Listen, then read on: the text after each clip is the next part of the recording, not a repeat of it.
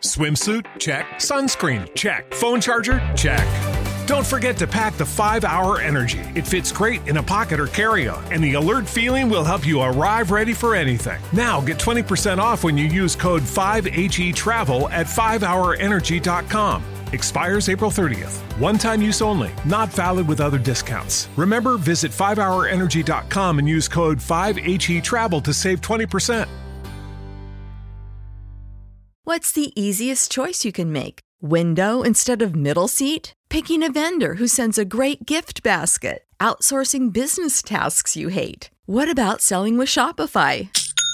Whether you're selling a little or a lot, Shopify helps you do your thing, however you cha-ching. Shopify is the global commerce platform that helps you sell at every stage of your business. From the launch your online shop stage to the first real-life store stage, all the way to the did we just hit 1 million orders stage. Shopify's there to help you grow. Whether you're selling scented soap or offering outdoor outfits, Shopify helps you sell. Wherever and whatever you're selling, Shopify's got you covered. Sign up for a $1 per month trial period at shopify.com/try. Go to shopify.com/try now to grow your business, no matter what stage you're in. Shopify.com/try.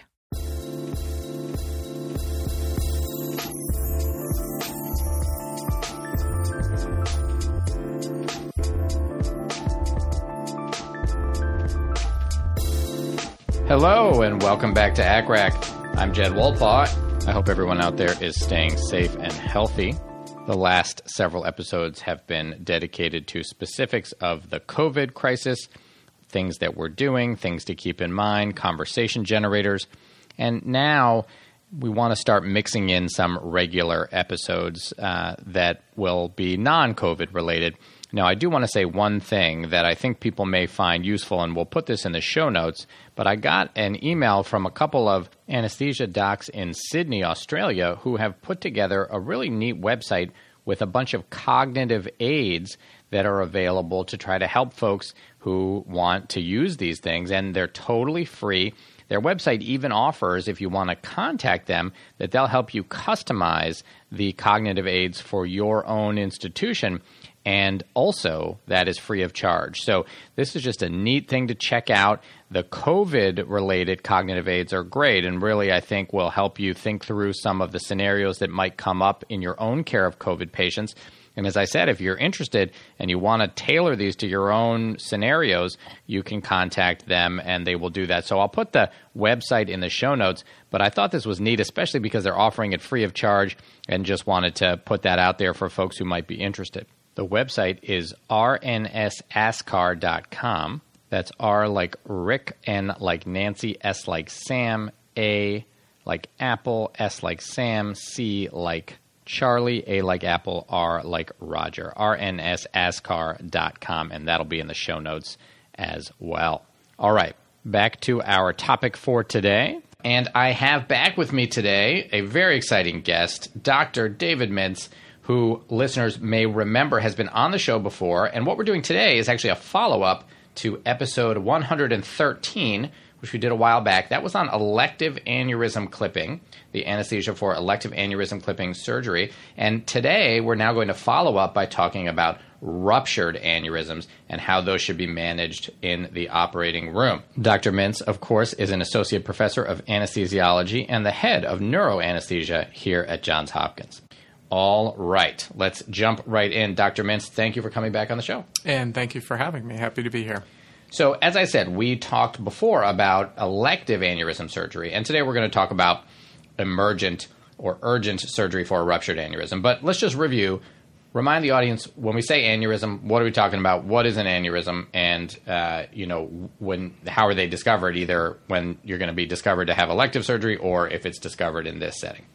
So the aneurysm is essentially the same entity, whether it's discovered via rupture, which creates the need for urgent management, or whether it's discovered via some other mechanism, which typically is patients who present with some mild symptoms like a headache or some odd neurologic findings, and they're imaged and worked up, or whether it's found incidentally, as the majority of aneurysms are.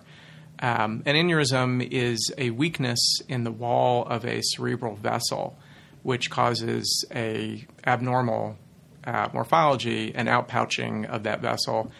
And if you're familiar with the physics involved, you'll recognize that the wall of a vessel that's been distended is weak.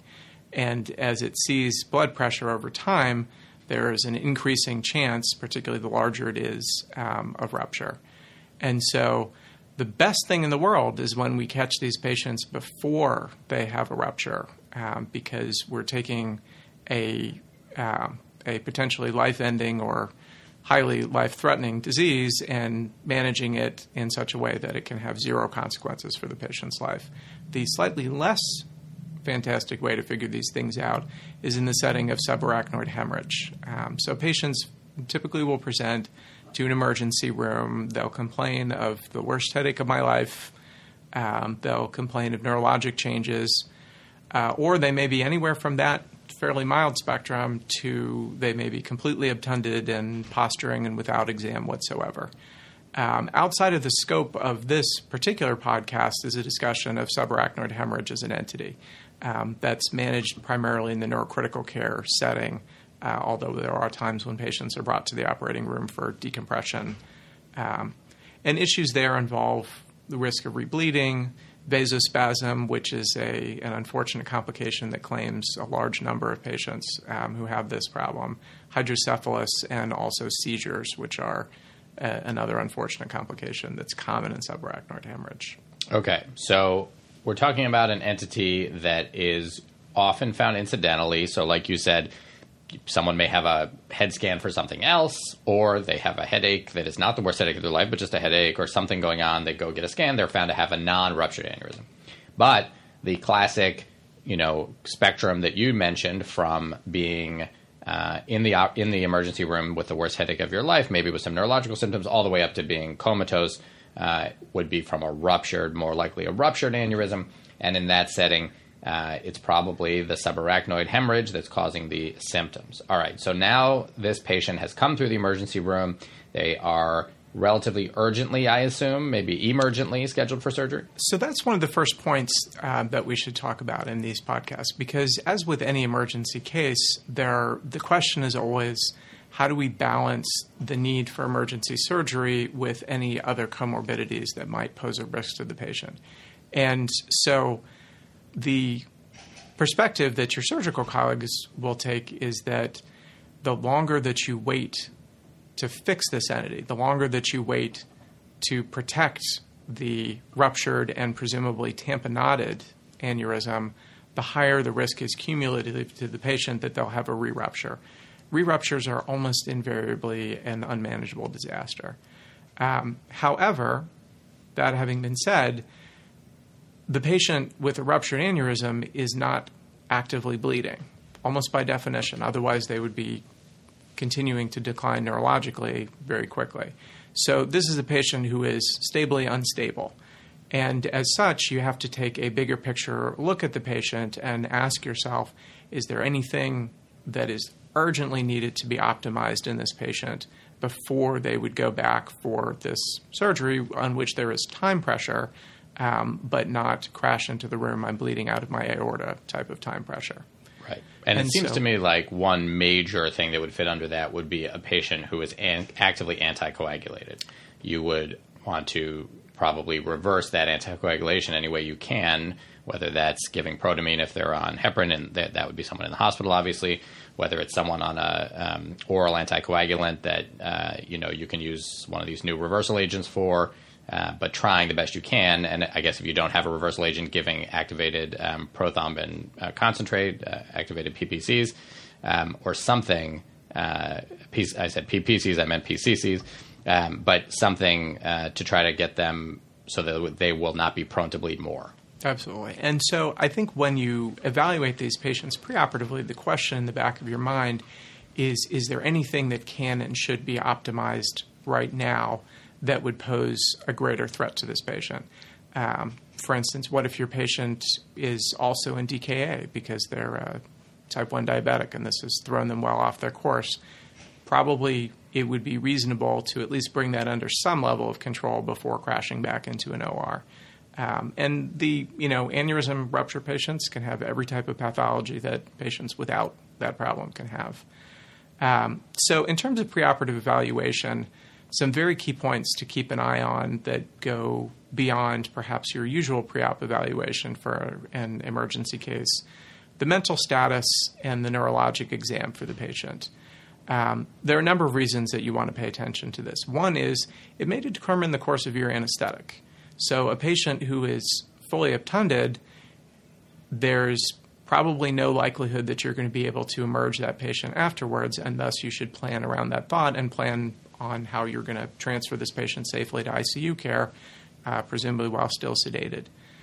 A patient who has a relatively intact neurologic exam, you want to be very mindful that there's a compelling need to regain that level of neurologic function after your anesthetic very quickly, because if you can't, then your ability to help your surgeons determine their next set of choices is much, much reduced.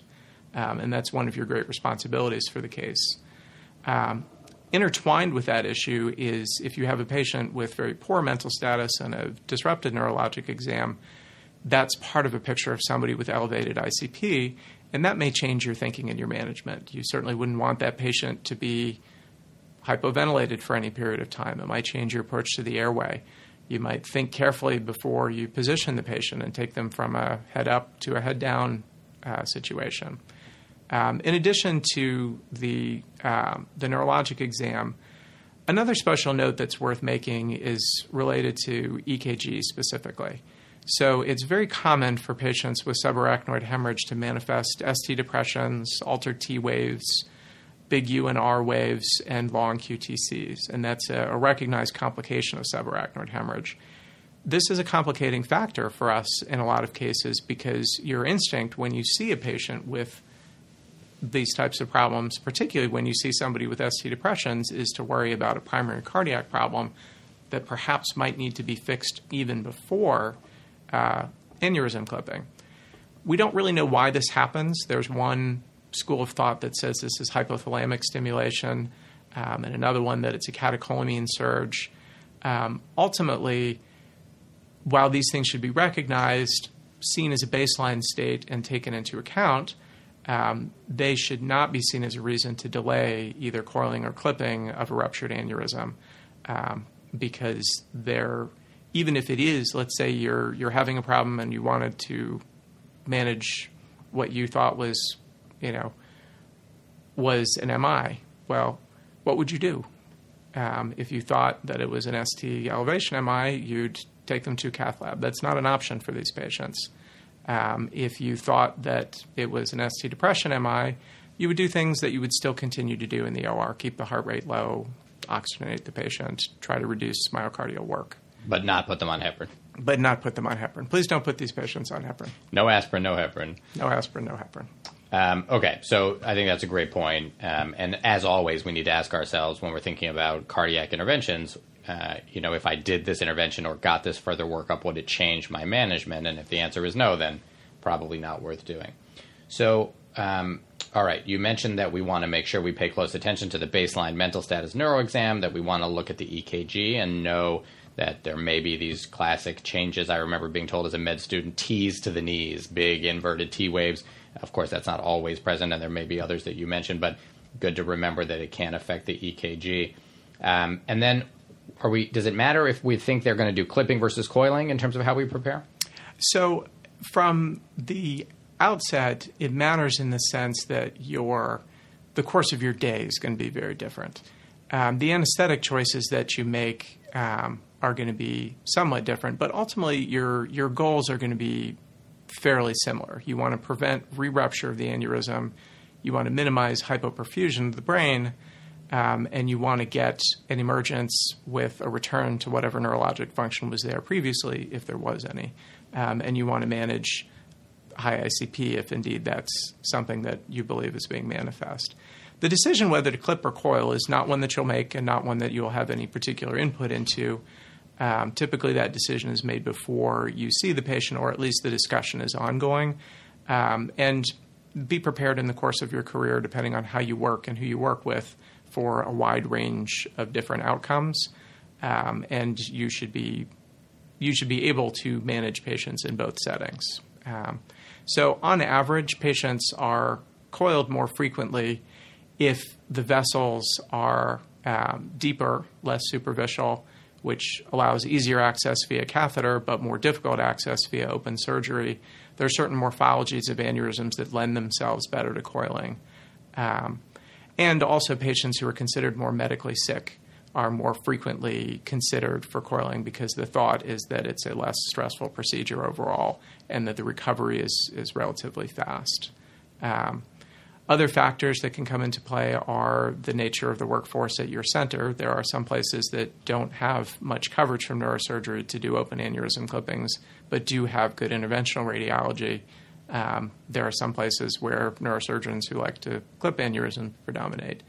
Ultimately, in terms of patient outcome, the best data that we have now do suggest that patients who are young will definitely fare better from clipping because clips seem to work permanently, and the coiling strategies, even the best ones, have not been proven to last for many, many years.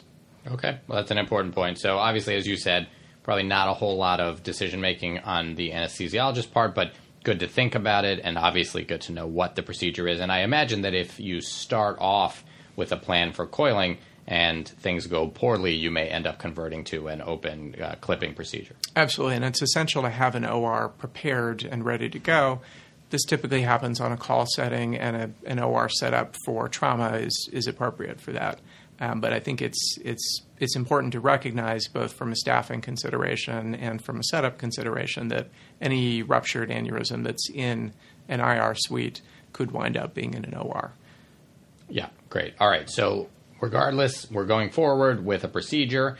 And what's your case plan? What do you want to see done? So I think a universal feature of these cases is a pre-induction A-line. And when you ask yourself what the goals of your case are, maintaining blood pressure between a tight range is really paramount, because on the one hand, if you let the wall pressure on the tamponaded aneurysm increase over a certain amount, it will re-rupture, and that may be game over. On the other hand, most of these patients have some degree of elevated ICP, and as you all know, cerebral perfusion pressure equals MAP minus ICP. So the higher ICP you have, the greater the likelihood that you'll trend towards watershed infarcts. And those things are difficult to balance. The question people always ask is, well, how do we know where to set our blood pressure? What blood pressure is too high for my patient right now, right in front of me? The horrifying answer is we don't know. No one can tell you exactly what pressure that aneurysm is going to re-rupture at. Limits and guidelines that people typically talk about, on average, you'll see in textbooks quoted that you should try to keep your systolic blood pressures at 120 or below, certainly below 140, and that you should attempt to keep your MAPs somewhere in the range of at least above 65 or 70. But recognize that those numbers are simply guidelines that are elaborated based on experience, and that they're not necessarily a reflection of what's happening inside your patient. Do we ever use monitors like NIRS or cerebral oximetry to try to guide blood pressure management during these cases? Unfortunately, thus far, there hasn't been a lot of success in converting those new technologies into something that's practically usable in the OR and that can guide our management. I'm certainly hopeful that in the future we'll have some measure of cerebral tissue oxygenation, because that's what you'd really like to know, is what MAP is it that is sufficient to maintain oxygenation in my patient today, right now, with my surgeon tugging on the brain or with a clip on a major vessel. But to date, that remains outside of our standard of care.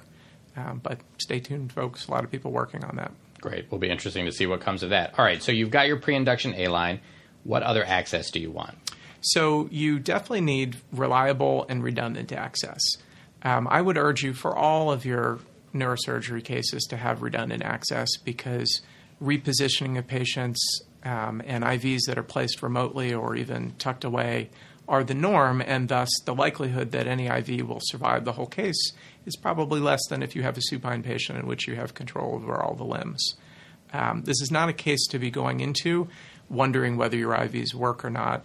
You may have to adjust the blood pressure on a minute-to-minute basis with pressors or vasodilators. You need to know for 100% certainty that they're going to work every time.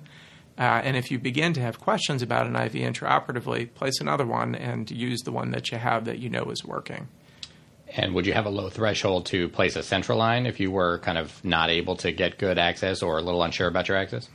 I have a preference against using central lines in neurologic cases because it leaves us with bad options. So we prefer not to use neck lines because they can reduce venous drainage, which can have unfortunate effects in the surgical fields. You, of course, could put a line in the chest, and that might be an acceptable alternative.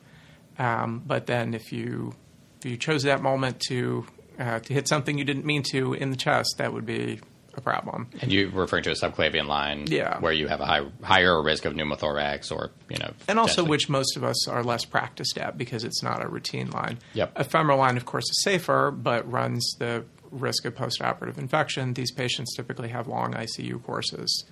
And so my preference in general would be to stay away from central lines. But that having been said, I would absolutely place a central line in a patient in whom I could not get access that I was convinced was reliable. But this is a great opportunity to use your IV ultrasounds and so forth. You don't necessarily have to have giant IVs for these cases. While there's a potential for substantial blood loss, it's not equivalent to doing a liver resection or a big trauma.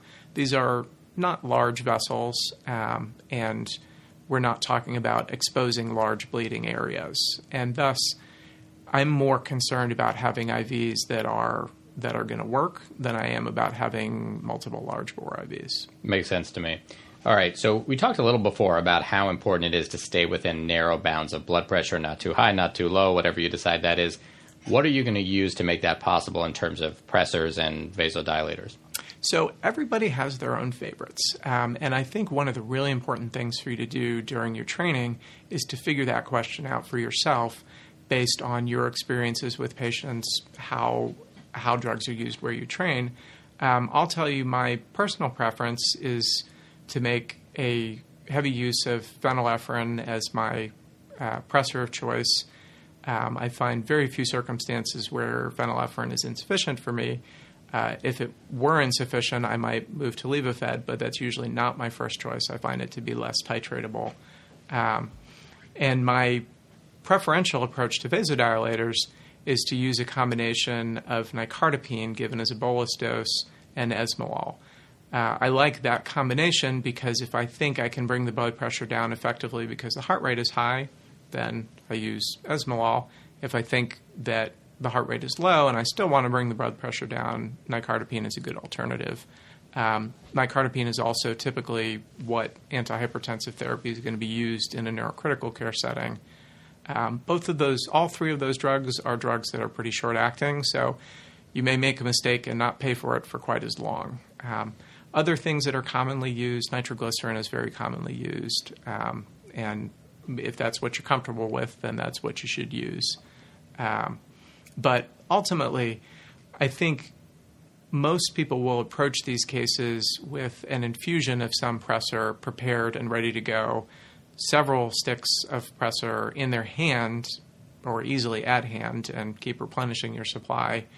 On average, people don't necessarily have the vasodilators as infusions. I use remifentanil to a certain extent in these cases, which I'm choosing primarily to avoid giving too much opiates, and I want something that'll wear off quickly. But in a pinch, it can serve a little bit to bring blood pressure down. So, again, these choices are all determined by your scope of practice. But you need to walk into the room with all the drugs prepared and ready to go and with some redundancy. I won't go in detail into the management of the anesthetic during clipping and temporary clipping and so forth. If you want to refer to the other podcast, you'll certainly recognize the need to rapidly change the blood pressure in that setting. Great. So just for international listeners who don't have the same trade names, Levophed is norepinephrine, which you mentioned as your kind of second line if phenylephrine isn't working for you.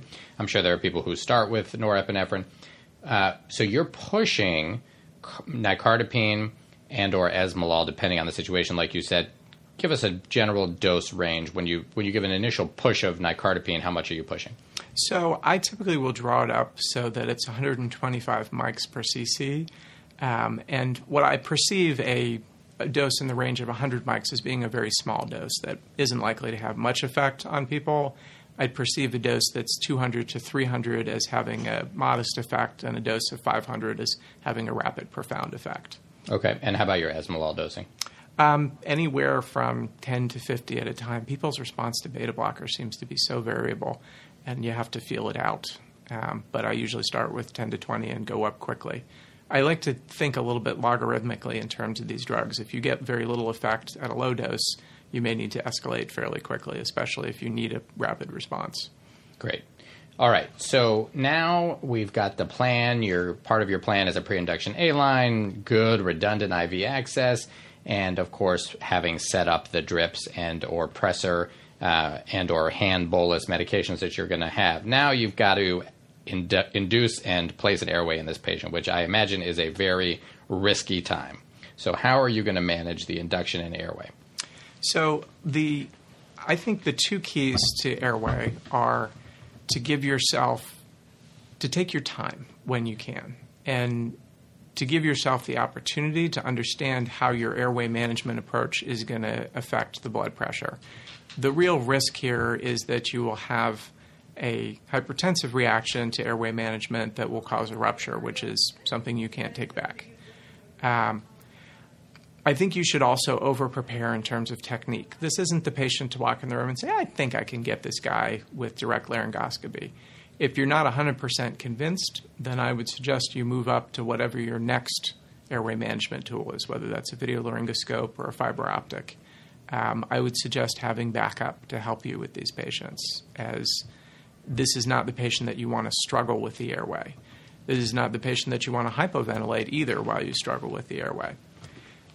So as a general rule, I advocate for, and you'll see written up in textbooks, the approach of what's called test laryngoscopy. So once you've induced the patient and you are happy that you're at some hemodynamic steady state and that you can mass ventilate, assuming that's part of your plan, that you instrument the airway either with your video laryngoscope or your conventional laryngoscope, and then get a view of the vocal cords and then remove the laryngoscope.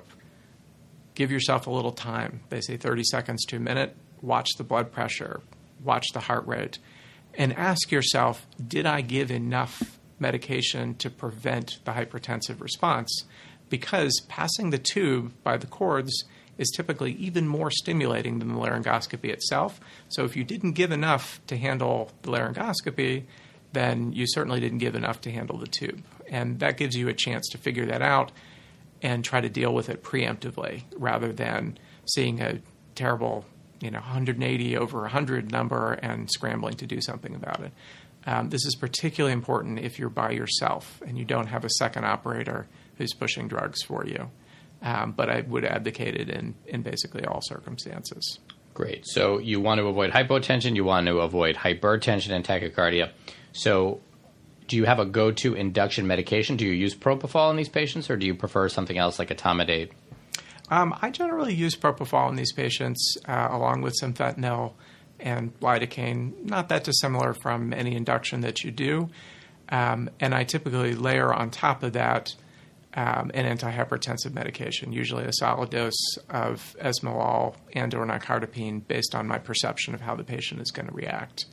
It's important to keep in mind, of course, where people's mental status is. If you have a patient who's obtunded, you don't need large doses of propofol, and you may say, I can induce this guy with 50 of propofol. That may be true, but then you need to give a lot more nicardipine and or esmolol or fentanyl, whatever it is you choose, because while their mind may not be working, their circulatory system may be working just fine. Right. So they may be unconscious but still able to mount a sympathetic response. Correct. What about succinylcholine? We're all taught that succinylcholine can increase ICP. Would you avoid it in these patients? So in my own practice, I don't. I would say that the data suggests that if a precurizing dose is given, that there's no appreciable rise in ICP. That having been said, as much as I don't go out of my way to avoid succinylcholine in patients with elevated ICP, I would ask yourself whether there's any benefit to succinylcholine. So are you really going to get the patient ventilating spontaneously again? The answer in most of these patients is probably no. Are you really going to need neuromonitoring that would involve motors immediately after you push the drug? The answer is almost invariably going to be no. These are patients who you're going to want to be densely paralyzed throughout the surgery, so I think it's well within reason to give very large doses of ROC or VEC or whatever it is you choose, simply because you're committing to paralysis from that point onward until the clips are on. And, of course, in the age of Sugammadex, if we did struggle with the airway, Absolutely. We could reverse it almost or maybe even faster than the Sugammadex Sux. means never having to say you're sorry, it turns out. That's right. So we can use large doses of ROC, as you said. If we have to reverse it, we can. You mentioned that if you are going to use Sux, you would use a defasciculating dose. And so in case people don't know, most people, I think, would think of that as giving maybe 5 to 10 milligrams of rocuronium or maybe 1 to 2 milligrams at most of vecuronium about a few minutes. I don't know if you have it in your head exactly, maybe 3 minutes or so, 3 to 5 minutes. I give it when I'm giving my other pre-medications, Yeah. and that usually seems to work out fine. Great. So you're giving it a few minutes before you give the succinylcholine, which will reduce or eliminate the fasciculations and then potentially also reduce or eliminate the rise in ICP. And which you should note also will increase the required dose of succinylcholine. So keep that in mind if you're taking that approach. Great. All right. So we are going to be very careful. We're going to use whatever agent you prefer. As you said, propofol with some esmolol and or nicardipine. And, of course, having your pressors ready in case blood pressure drops too low, maybe doing a test laryngoscopy, as you said. Once you have the airway secure, you now are going to go through the case. Now, we talked a lot about intraoperative management of the elective case. Are there any major differences in the ruptured aneurysm case? I think, from my eyes, the only principal difference is the patient who comes in already obtunded and without a neurologic exam and with definite evidence of critically high ICPs.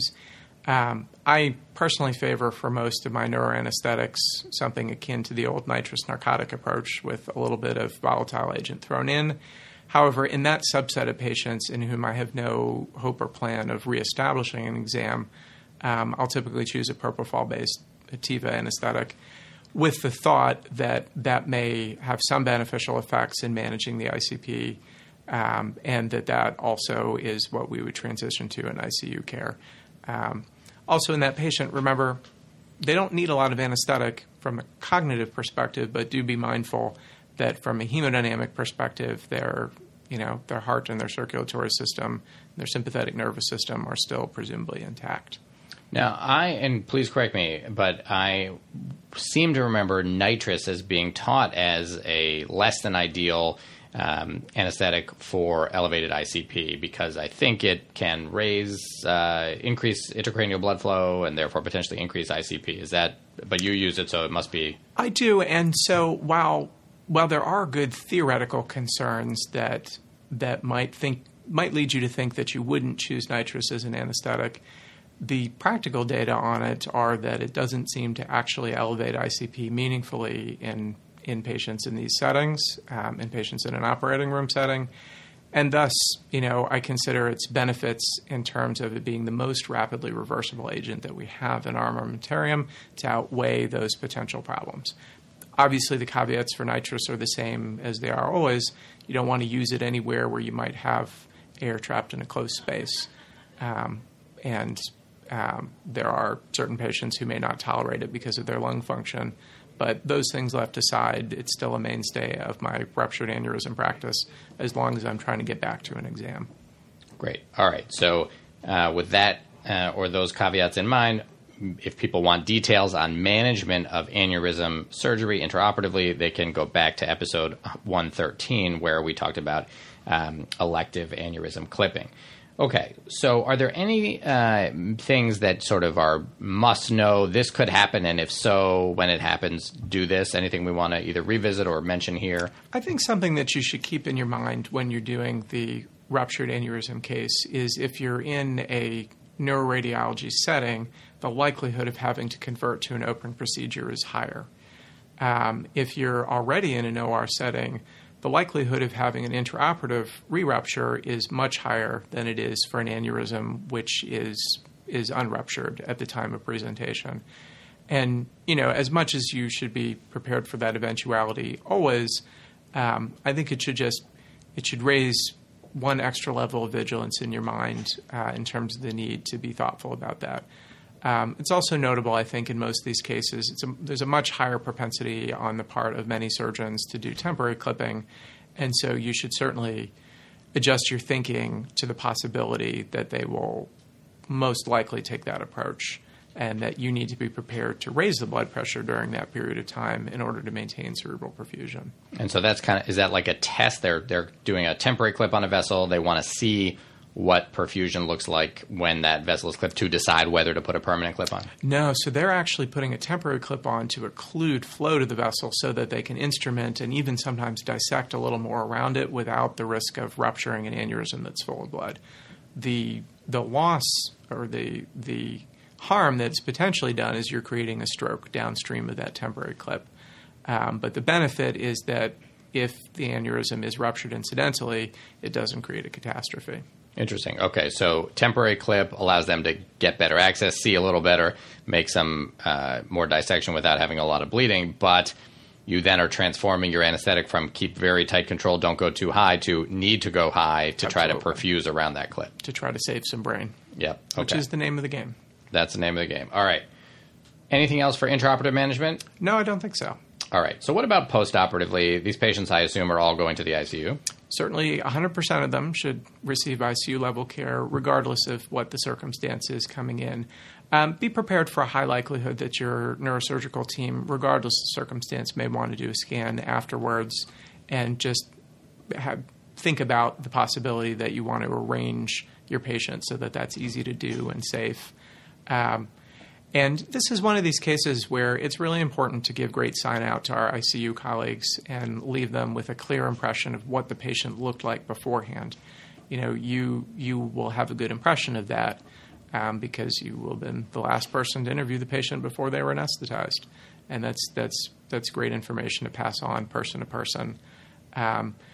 Be thoughtful about making sure that your ICU colleagues are left with good access, and that if you are to leave the patient intubated, that you are transporting them in such a way that you're going to leave them with the tube that's in the right place.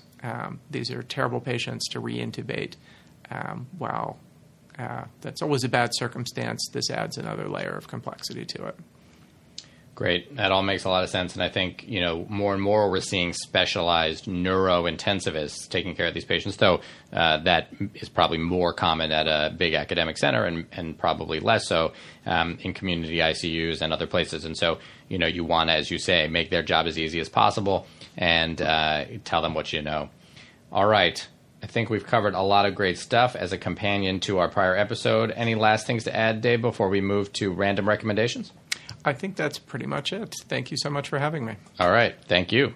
Let's now turn to the part of our show where we make random recommendations. Dave, do you have something you would recommend to the audience?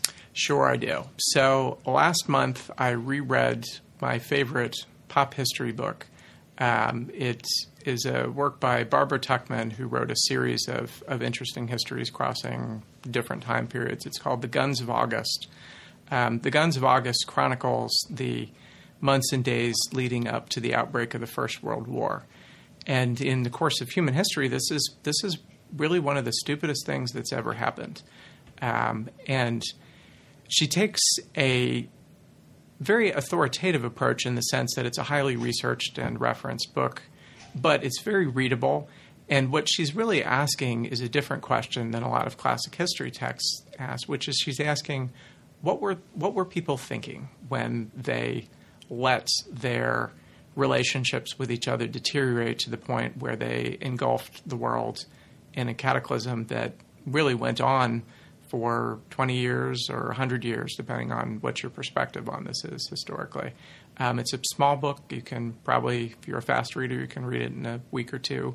And it's very much a page-turner in the sense that most history books may not appeal to you. Even those who are not keen on history may find this one to be exciting. Nice. That's awesome. I will check it out, and we'll put a link in the show notes.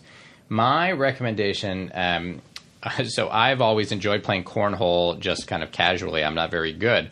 But some friends were putting together a tournament a couple weeks ago and invited me to come, so I figured, okay, I'll come, even though I know I won't have any chance. And sure enough, I did not have any chance of winning that tournament. But it was fun to play. And what I learned, and folks may already know this, I did not know, that true cornhole players have beanbags that are actually double-sided. One side is stickier and the other side is slicker. And so it adds this whole element of strategy where if you are trying to slide a bag up the ramp into the hole, you would obviously use the sliding side.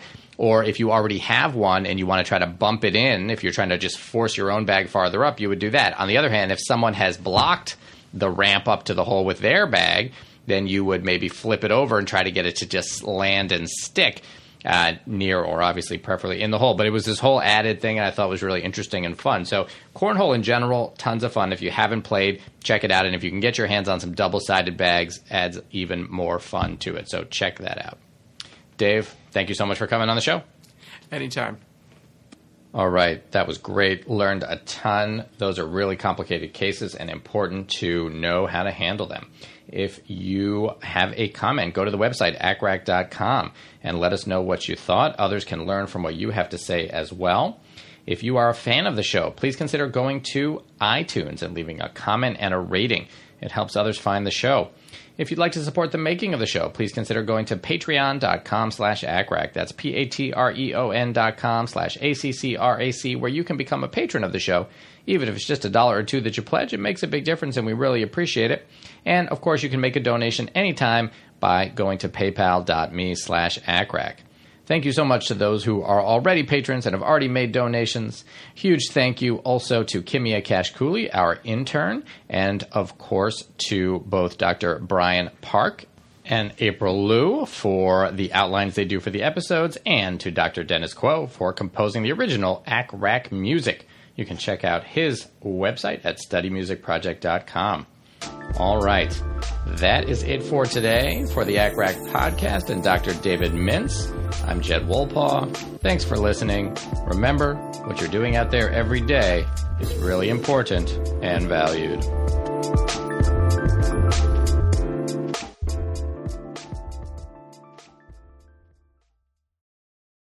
Swimsuit? Check. Sunscreen? Check. Phone charger? Check.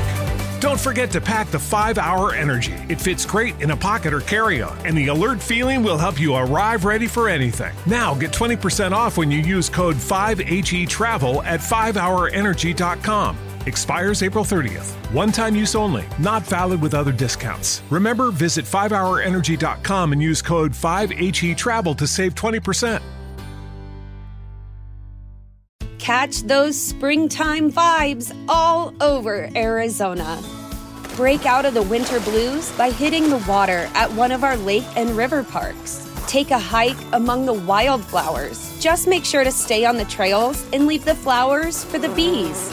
Discover Arizona's best kept secret and visit azstateparks.com/amazing to start your springtime adventure.